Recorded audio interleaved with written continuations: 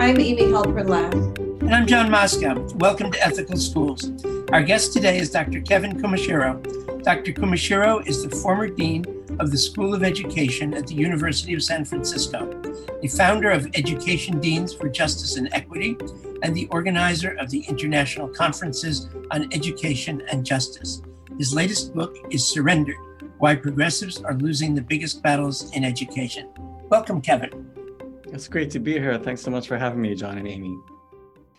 You've organized and taught about the importance of education scholars publicly and collectively addressing policy issues. Why is this important? One of the areas that I look for inspiration as I think about what it means to try to, help to work collectively to build a better world are social movements. And there are so many social movements we can learn from around the country and around the world. But one of the things that I think social movements do is they change how community or a society thinks about certain things. Like social movements can change laws and policies, but they also change sort of consciousness. And the reason I mention this is because I feel like one of our roles as scholars and as educators is to try to leverage our research and our scholarship for these larger purposes, to change policies and laws, but also to change how people think. And so the formation of these different scholar collectives was really trying to advance those kinds of goals, was trying to insert or inject scholarship and research into the public space to see whether that can prompt different kinds of conversations, different kinds of mobilizing, and eventually different kinds of changes in policy and law. How do we work collectively as scholars, drawing on our scholarship to change public consciousness? I think that's really why some of these groups that I'm sure we'll be talking about formed, leveraging our expertise to have public impact. In addition to influencing policy as groups of scholars, you said that the process is important as an example of horizontal organizing. What is horizontal organizing? Yeah, the way I think about organizing is that we want to separate the audiences that we're trying to reach. And many times organizing is what we might call vertical. We're trying to reach policymakers, we're trying to reach decision makers and so on, people in elected offices, people in administrative roles, to try to get them to lead differently or implement different kinds of policies and changes and practices. But horizontal organizing is really about building our critical mass. It's working with our constituents. It's working with the we. And so whether that's community members, whether that's people in our profession, whether that's people that we want to collaborate with on different kinds of initiatives and projects. To me, horizontal organizing is about building our base. It's about getting more and more of the we, whoever that might be, educators, scholars, community members, organizers, to broaden how we understand, deepen how we understand the problem, and really strategize much more strategically with much more nuance and with much more research basis as we try to move forward. So when I was mentioning the goal of horizontal organizing, one of the things that I was trying to think about is, a lot of these collectives, a collective of scholars in Chicago, a collective of scholars in Hawaii, in California, Pennsylvania, and deans across the country. These are some of the groups that I've been involved in and helped to form. A lot of the work that these groups do is in some ways trying to speak to policy. So we're doing research briefs or petitions or open letters, fact sheets that are speaking about a particular policy issue, trying to say, here's what we think the research says on this, and here's the direction that we think we need to be moving in. So in some ways, we're speaking to the policymakers, but a lot of these initiatives are very broad collective projects. They're trying to get hundreds or sometimes even thousands of educational leaders, educational scholars, or educators to sign on. And our goal in getting a whole bunch of people to sign on isn't just to show that there's a lot of people who agree with these ideas and who want to push for them. It's also trying to make sure that all of us are on the same page about these issues. Because sometimes, our argument is that sometimes even those of us who identify with the left, the liberals, the progressives, even sometimes our understanding of the problem might be too narrow for us to embark on a solution that really pushes the envelope. So we have our own homework to do. And so I think of horizontal organizing as that kind of homework, that building the base, making certain that many of us understand the problem with much more nuance. What are some examples of public statements on policy issues by education scholars that you've worked on and that groups have issued? Yeah, well, I'll point to maybe several groups and some of the projects that we worked on. One of the groups that I was involved with about 10 years ago is called CREATE. This is the Chicagoland Researchers and Advocates for Transformative Education, I think was the name. But it was a Chicago group of education scholars in universities in the greater Chicago area. And we initially formed because there was a mayoral campaign happening. This was the mayoral race of 2012 or 2011, actually. And we felt that even candidates who were saying pretty progressive things about other issues, criminal justice, healthcare, so on, were kind of repeating the kind of tired, same problematic rhetoric around what's wrong with schools and how we, need to just, how do we improve things? We need more measurement. We need to hold people accountable. So the whole testing and regime sort of solution was what was being put forward by a lot of the candidates. So that was sort of the genesis. It was, we wanted to see, well, if we really push the conversation as scholars, what might result? And that it involved a number of experiments, really, like trying to get out different kinds of public statements, different kinds of research briefs. But the project I thought I would mention with this group was, one of the projects we wanted to do was to see what would happen if we spoke about some of the upcoming legislation. So this was the year 2012, and we were looking at the legislation that was coming up that fall in the state, at the state level. And we identified 5 topics, like charter school funding, testing, teacher evaluation, things like that. And we issued these 2-page fact sheets that were really trying to say, here's what we think the latest research tells us about these different topics. And they were distributed to lawmakers, but they were also distributed to community organizers to see whether they might be interested and able to use these in their own advocacy work. And it led to like a symposium. It led to some conversations with both organizers and with elected leaders and their staff. And I think that was one example of trying to bring together scholars to speak about the research that we think is behind or isn't behind different policy initiatives. And just to fast forward a little bit, a few more years, some of the other groups I've been involved in have done parallel kinds of projects. So I think about, for example, in Hawaii, there was a constitutional amendment that was a ballot. It was a ballot referendum to amend the Constitution to sort of talk about funding. And basically what it was trying to do was tax investment property on Hawaii and use the proceeds to fund public schools. And as you might imagine, this was getting a lot of pushback from people, places like Airbnb and other places that have a lot of investment property. So the scholars in Hawaii were trying to say, well, here's what we think is the research around funding, around taxing, around what's happening in public education. How much money are we talking about? Who does this actually impact?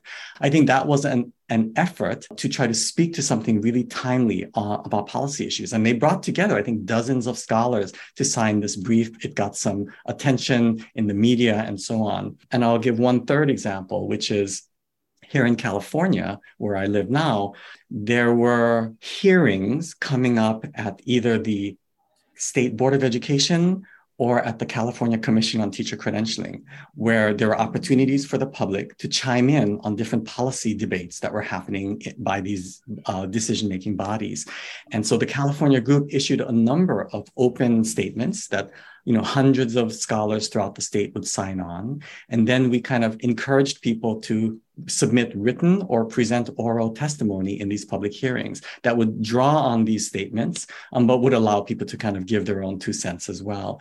And so I think all of these are examples of scholars, Did they necessarily lead to the kinds of policy changes we wanted right away? Well, probably no. But I think it was a chance to do some horizontal organizing, right? Getting more scholars and educators aware of the range of issues behind these topics. And it was a chance to try to mobilize and push the conversation and engage people more in the policymaking process. And I think that's the kinds of experiments that we're trying to engage in these groups.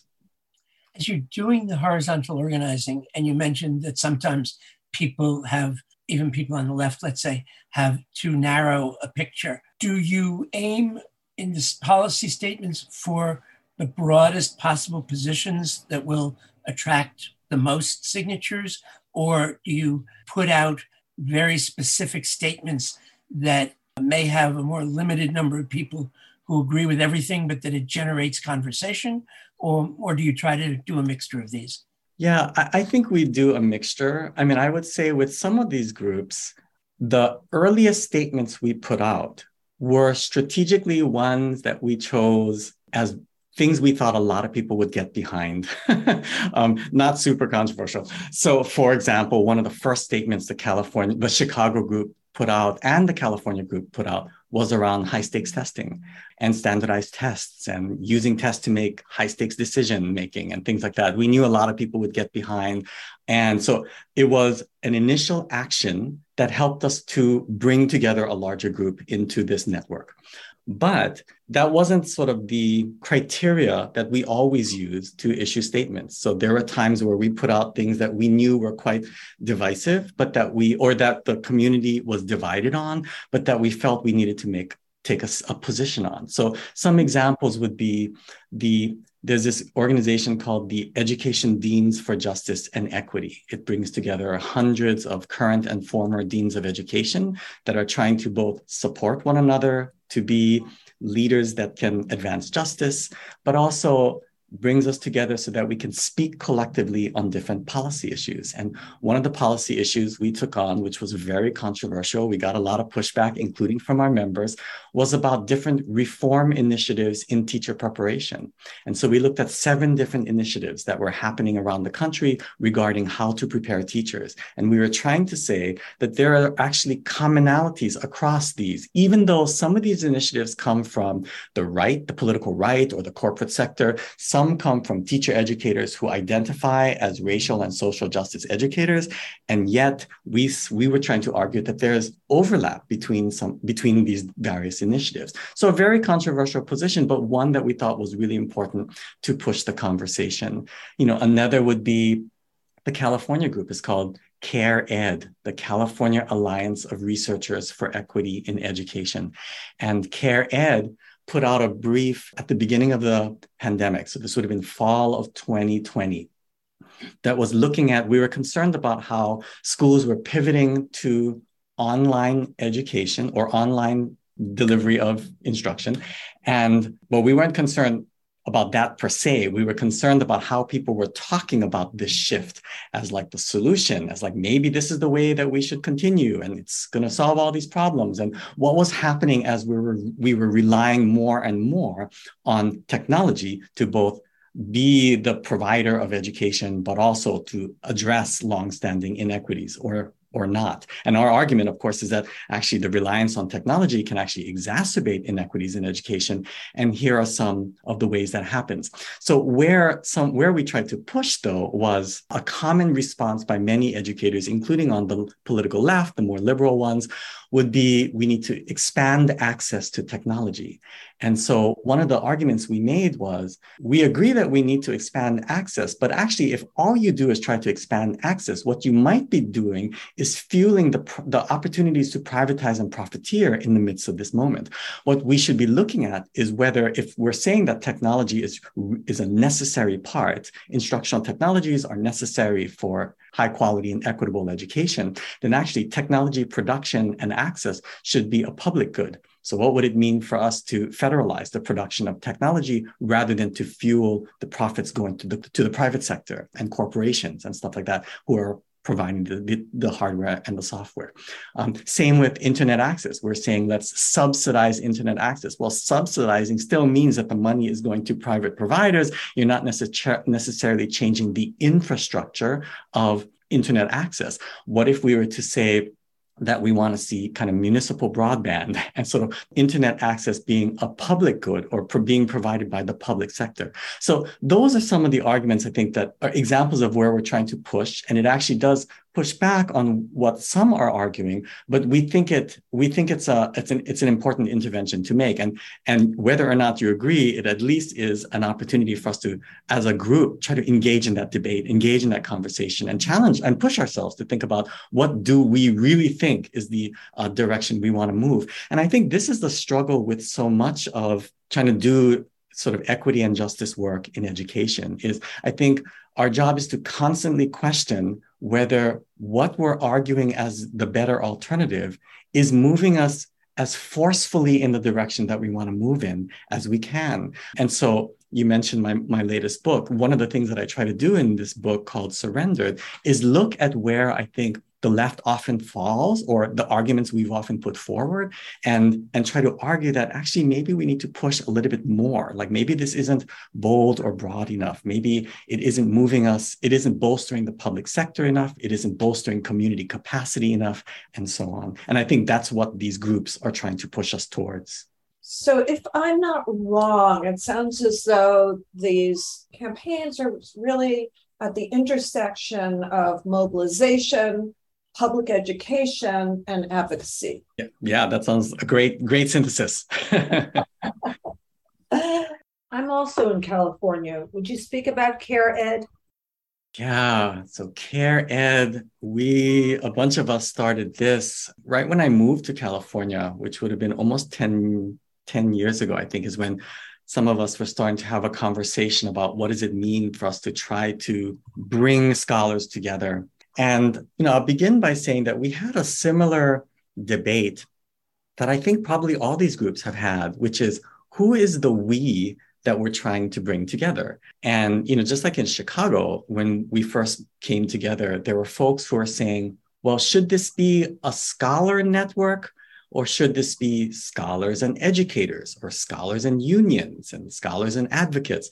And I think where these groups fell is that we haven't yet done enough as scholars acting as a collective of scholars. Like, I don't think we have a lot of those examples. You have like the Union of Concerned Scientists, and you have these other groups and other professions that are bringing together scholars to speak as scholars on different policy issues. And we wanted to see what would happen. What could we accomplish if we tried to speak collectively as scholars? And part of this experiment was also trying to push back on what it means to be an academic or a scholar in higher education, because so much of academia privileges or prioritizes scholarship that is produced by individuals, or that you're at least the lead author on a publication, and it's published in outlets that are read by other scholars. And I'm not saying that's not important. We do need to continue to further the field of research, but we also need to have more of a public impact. So I think the groups early on were all kind of struggling with, well, is this what we're trying to do? Are we trying to speak as scholars, and are we trying to speak in the public space? So California definitely grappled with those questions. And I think what we began doing were these briefs that we felt spoke to the moment, broadly speaking: standardized tests, ethnic studies in schools, like debates that were happening, controversies that were happening in the state. And we wanted to try to make certain our voice was out there. And some of these maybe coincided with educational events on campuses of universities. Some of these got maybe some mention in media. But I think in recent years, we became, at least over the last 2 years, I think we became far more focused on trying to really speak to decisions that were being made right now by decision-making bodies like the Board of Education or the Teacher Credentialing Commission or things like that. And so our work became much more focused on putting out statements and organizing people to speak and testify when public hearings were available. And, sometimes these meetings or these publications have led to some interesting meetings. So we've met with leaders of the Department of Education. We've met with elected leaders at the State House. We've met with community organizers. We've met with teacher activist groups to try to figure out how we either push the conversation or can serve as resources And I don't think any of us would say we figured out quite how to have the kind of impact we want in ways that are measurable, that have the successes that we're looking for. But I think it's energizing us, and we're learning a lot in the process. And it's a kind of, it gives us hope just because it makes us feel like we're part of that, we're part of the process, we're part of organizing, we're part of sort of consciousness raising. One final thing I'll say about this is I'm thinking of, I was listening to one of my dear friends, Bill Ayers, who runs this podcast, another podcast of, just as awesome as yours. And he was asking someone about what is freedom. And they were talking about how for some folks, you've heard people say that, oh, I've never felt as free until I'm in the midst of a struggle, until the sort of constraints of freedom are most obvious and most apparent. And that's when I'm fighting against these constraints is when I feel the most free. That, freedom is really a sort of an action, and it's a very situated sort of action. It's against something. It's against constraints of freedom. So I kind of feel like for us, some of the times that we feel most engaged in justice work is when we can really name the moment, name the issues or the constraints of sort of high quality education or equitable education, and really kind of mobilize against it. Yeah, I feel like that's been some of the contexts that we've found energizing, and perhaps those are the contexts that brings people with most passion together. So we've been talking about the education deans for justice and equity. Can you talk a little bit more about who they are and what their theory of change is? So the education deans for justice and equity, EDJE, we pronounce it EDGE because we like to say we're on the edge. But this group formed in 2016, and it was almost 20 deans that came together. We were at a big education conference, and I just wrote to a bunch of people and I was like, hey, let's get together. And the initial conversations were about what do we want to try to accomplish if we were to form a network? And there were these two big desires among the initial group of almost 20 folks. And one desire was, most of us are not trained as institutional leaders. We began as faculty, we gradually worked our way up. Most of us don't study leadership. Most of us don't have a lot of role models. Like, we are all good at complaining and critiquing our institutions, but it's hard to find a lot of leaders that we can say, this is an example of like a justice-oriented leader. So part of the job we felt of this network was to kind of support us in trying to be a different kind of leader. And not just that, but to build a different kind of institution, like a college of education or a school of education that has a different impact in the world. I think that's what we were trying to figure out. What does it mean to do that? And how do we support each other in doing that? And one of the things that we created was this tool called the Framework for Assessment and Transformation. We call this the EDGE framework. And it's actually being implemented now in dozens of colleges. And we're doing some self-studies to try to figure out, well, what actually happens when we try to use this tool? So that's half of, or one big part of what this network is trying to do, support us as leaders. And then there's this other part. So an equally large number of people, an equally sort of vocal group of us were trying to say, in addition to supporting one another, this should be a network that speaks publicly, that says we as deans, we as at first dozens and then eventually hundreds of deans feel we need to be talking about a particular issue differently. And so early on, the network would release these statements that hundreds of deans would sign on to that would speak against maybe things that the Trump administration was doing, or the appointment. Well, it wasn't specifically about the Secretary of Education, but it was about the position of leadership in education. And then eventually we take on policy issues like the so-called science of reading, or these 7 trends in teacher preparation, or things like that. This network has also signed on to amicus briefs that were going before different courts. We did sort of letters to the editor for the New York Times. We've appeared in the Washington Post. So part of what we're trying to do really is, it's just like the scholar collectives in some ways. You could get some attention as one scholar, but I think people pay a lot more attention if you said, well, actually 2,000 scholars have actually signed on to this thing. And I think same thing with deans. A dean can get some attention, but if you were to say 400 deans signed on to the statement, I think you're more likely to get people to pay attention. And I think that's why we're able to get into some of these outlets. We're able to collaborate with other professional associations. We're able to get people, we got some funding to kind of support the development of our framework. And I think it's because these are kind of collective initiatives. So that's how I think about that leadership network, is there's really these two goals. And if you think about it, that's kind of how I defined all of these networks, that all of these networks, even the scholar networks, like in Chicago, in California, in Hawaii, there is a public facing aspect to what we do, speaking collectively as scholars about the research on different policy issues.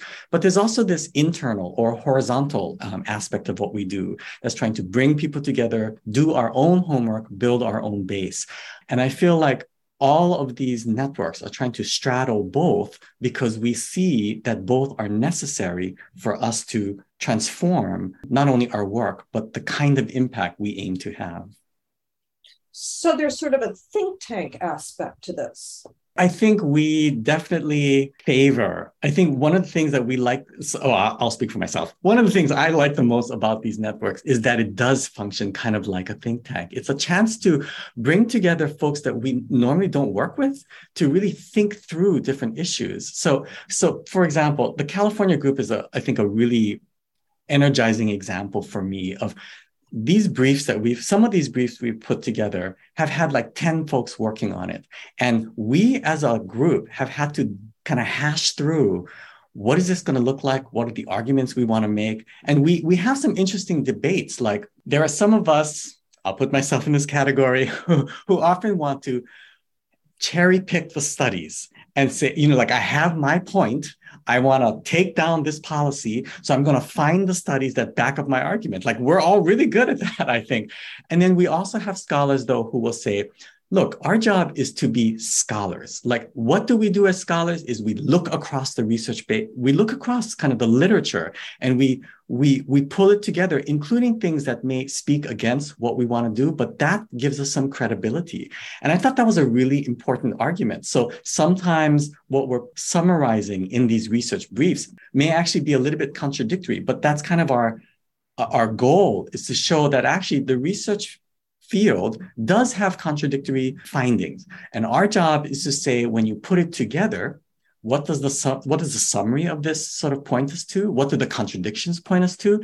And of course, as one of my other colleagues would argue, when we recognize that there are these tensions and contradictions, it makes clear that values, conceptual frameworks, principles, that these also have to shape and be in conversation with the research. We are not merely ideological, but we are also not merely data-driven. We are sitting at the intersection of this conversation. And that's why these kind of debates are so important to kind of hash through. Yeah. Really fascinating. Can you talk a little bit more in detail about the framework for assessment and transformation? What does it actually say? What is it calling for? We early on recognized that meaning there were maybe 20 or 30 early on who started to talk about this, develop this framework, and eventually it became several dozen. But early on, we recognized that there could be no one toolkit in the sense of what I do in maybe a small private college is clearly going to be different than maybe a large urban public or something like that. So instead, what we decided was, let's create a framework that engages the college in a kind of a collective critical inquiry process. And so our vision was that transforming a college is not about simply having a transformative leader who has this vision and changes policies. That transforming a college requires that the collective, the faculty, staff, the leaders, maybe even the students and partners, are engaging in this kind of critical inquiry. We're trying to deepen our understanding of what's happening and what are some alternative ways to move forward as a college. So what we did is we identified 13, I believe, what we call priority areas. So big chunks, big buckets of work that colleges do. Things like curriculum, the student experience, partnerships, governance and strategic planning, budgeting, and, like the faculty experience and recruitment and pipelines and all of this. So all the major buckets of work that colleges do. And what we wanted to try to do was give a set of maybe a dozen questions that we urge a college to dive into. And a lot of these questions, or a lot of these lists of questions, begin with some very big picture kind of historical question, like how historically has research served the interests of the elite? How historically has research furthered the goals of, say, colonization or imperialism? How historically or how generally do curriculum function to reinforce white supremacy? Like, we begin with these large kind of historical structural questions, and then we filter down. We get more and more into the nuts and bolts of your particular institution. And then we don't conclude by saying, here's the better way. What we actually hope is that through the collective process, the college comes up with, you're doing your work, you're looking at other models. In fact, I think sometimes the questions are, what are other models, or what are other templates, or what are other experiments that institutions have tried that you can learn from? So we're also pushing people to do your own homework and your own kind of external inquiry as you come up with your own solution. So how do we bring people together to work collectively on a kind of a inquiry process where you're diving into this kind of homework in order to identify paths that you want to move forward on? This really, it should sound like an organizing tool, because that was the basis, that was the genesis, that was kind of the framework that we're drawing on, is to engage folks in a kind of an organizing process where we're together doing the homework, together trying to push each other. And so that's kind of the way we think about this framework. And that's the bulk of it, is the middle dozen pages or so of this framework is these 13 categories and these questions. We open up the framework with a couple of pages that talks about some theoretical concepts. And then we end the framework by talking about some suggested protocols. And the protocols would be exactly what I just said, that this needs to be taken to the college as a whole needs to be, college meaning faculty and staff, need to be kind of together chiming in on, how do you want to use this framework? Where do you want to begin? What colleges have been doing over the past few years is, and it's kind of for many colleges paused or greatly slowed down during the pandemic because we were online, but this is what they're trying to do, is allocate time to dive into these questions and see what comes up and see what that suggests for how you want to move forward. And I think we're now in the process of trying to document what has resulted from these conversations and how might we adapt the framework, or how might others adapt it. And the final thing I'll say, by the way, about the framework is that, K-12 leaders, nonprofit organizations, and even universities or colleges outside of colleges of education have seen the framework and wondered, how do we adapt it for a different kind of institution or organization? So I think that's part of what we're also trying to look at, is how are folks adapting it? Because I think what I tell people when I work as a consultant is, you don't have to use the framework, but what do you think about the concepts behind the framework, the assumptions the framework makes about change that you might be able to use, like around kind of collective critical inquiry, or, things like that, or looking at different priority areas, these big buckets, and asking how you might do things differently. I think that's been the exciting part as we see where this framework is going. And, I'm sure it's time to revise as we get more data about how people are actually using it. Yeah, it's an interesting and exciting time, because I think, last thing I'll say is that about this framework is that I think so much of reforms in higher education, particularly over the past few decades, have come from the corporate sector. And while some of that might be helpful, I think it's important to argue or to look for other spaces where we can get ideas for reform, such as justice-oriented community-based organizations or social movements. I mean, they also offer ways for us to think about transforming an organization or an institution. And so the framework was our way of trying to operationalize that perspective. As you say, that a lot of the proposals for change over the last few decades have come from the corporate sector. It sounds as though this is some of what you're talking about in your book, Surrender. What are some of the ways in which you see the progressives are losing some of the biggest battles, and what should progressives be doing instead? Yeah, I think one of my main arguments in that particular book was that the alternatives put forward by progressives sometimes still remain at the level of the individual, of building the capacity of individuals, rather than looking at larger system changes or changing systems. So examples would be when the 2016 presidential debates were happening and the 2020, what we heard from Democratic candidates was proposals to make higher education more affordable. And the critique by some on the right or some in the center was that this is socializing higher education. And so what I tried to argue was, well, here's a parallel, right? If we look at single payer for in healthcare, what some would call socializing medicine, single payer actually doesn't socialize medicine. What it does, because it actually doesn't touch the healthcare system, what it does is it socializes, if anything, how we pay for the healthcare system. But the healthcare system itself remains a highly privatized industry, right? You're not making doctors and hospitals agents of the public sector. The doctors don't suddenly become public employees, right? So that to me is an example of how single payer might enable individuals to access the healthcare system more broadly, but it's actually not necessarily changing the entire healthcare system to be kind of a public industry and a public good. Same with higher education. We can make higher education more accessible for individuals by waiving sort of debt, relieving debt, or offering scholarships, or making it free for the first so much money. But you're actually not making higher education a public industry. You're not changing higher education as a whole, right? So I think that's one way that I think about this. Or even let's think about affirmative action was another topic that I took up, because I was trying to argue that there was this paradigm shift that happened with the first Supreme Court case in the 1970s around admissions to higher education and using race as one of the criteria. And what we saw in that decision was a change from how affirmative action was talked about in the 1960s under Kennedy, right? When affirmative action was first talked about, it was seen as a remedy for historic and structural inequities, right?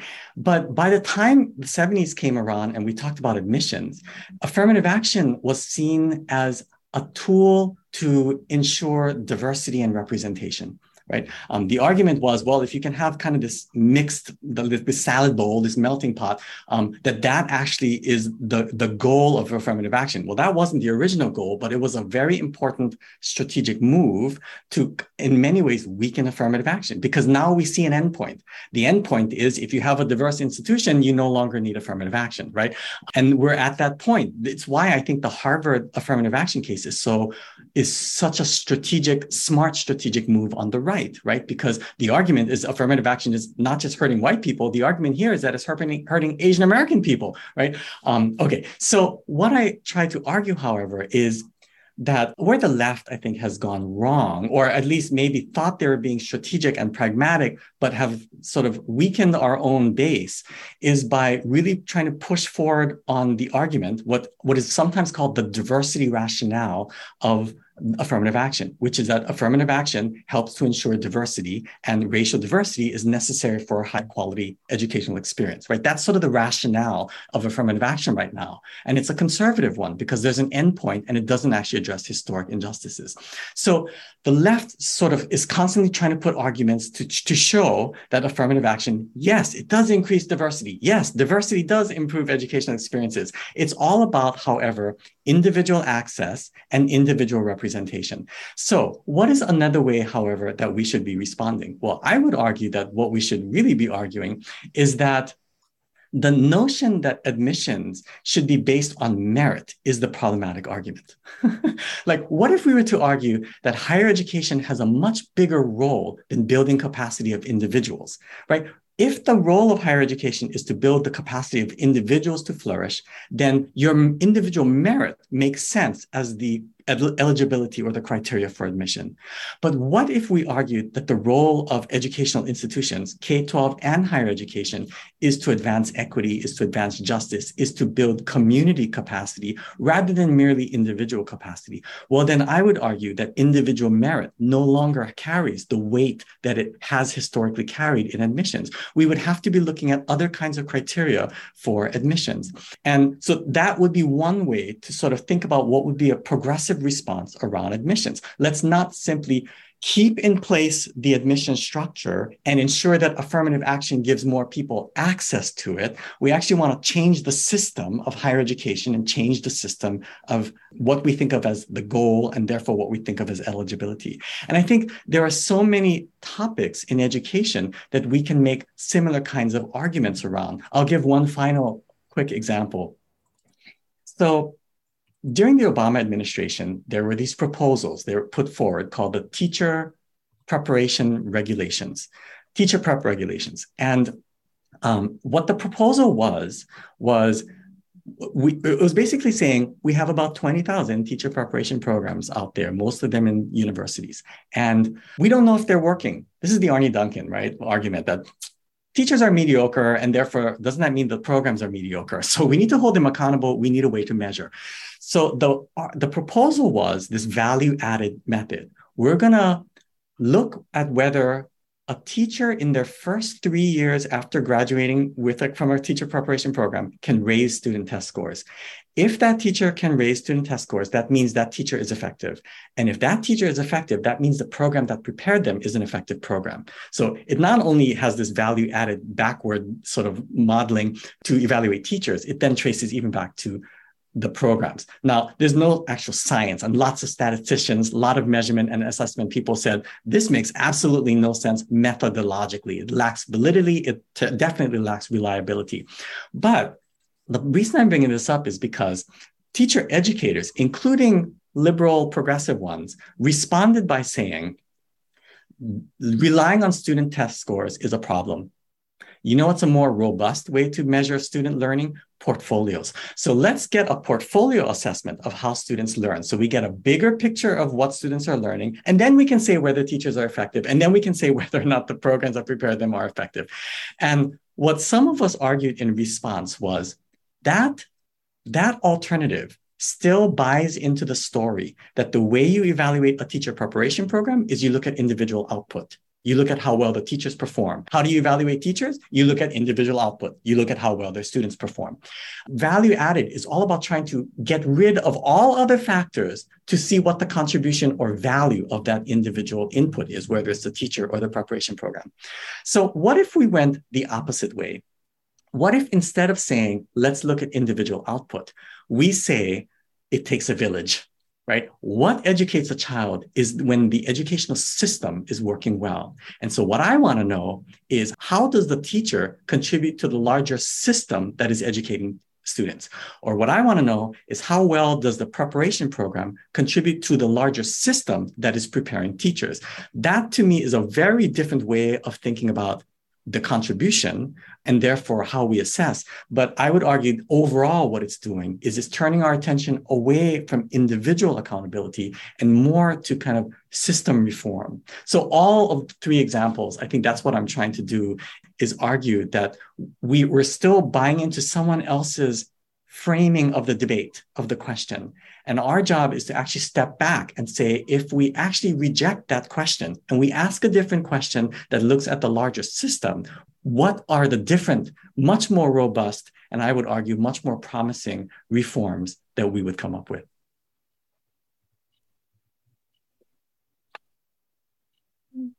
The 12th International Conference on Education and Justice takes place this October. Tell us about the conference. First of all, thank you for asking me about the conference. Yeah, so this is the 12th conference, and this year it will be online because it's still so scary to gather. But these conferences over time have become increasingly focused on all the themes that we're talking about today. Like, how can education be more a part of movement building? How can our work as scholars look more like we're engaging in organizing? And how can we be much more public facing with our work, much more policy oriented? So this year's conference is actually focusing very specifically on these themes. It's kind of I sometimes experiment with new things. And so this year I'm experimenting with the idea that all of the presentations, all of the proposals that people submit need to be examples of what we're just talking about. So I'm not actually looking for solo presentations. I'm looking for people who are trying to do things collectively. And it could be scholarship, It could be public scholarship that speaks to policy. It could also be arts interventions. It could also be different kinds of organizing efforts. It could be popular education initiatives.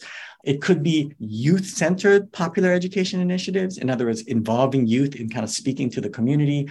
So that's sort of what I'm trying to look at, is how are we engaging in producing and using scholarship in collective and public-facing ways, and then see what kinds of conversations evolve. I think I'm, partly wanting to encourage and incentivize that kind of work, but I'm also super curious just to see what are folks engaging in.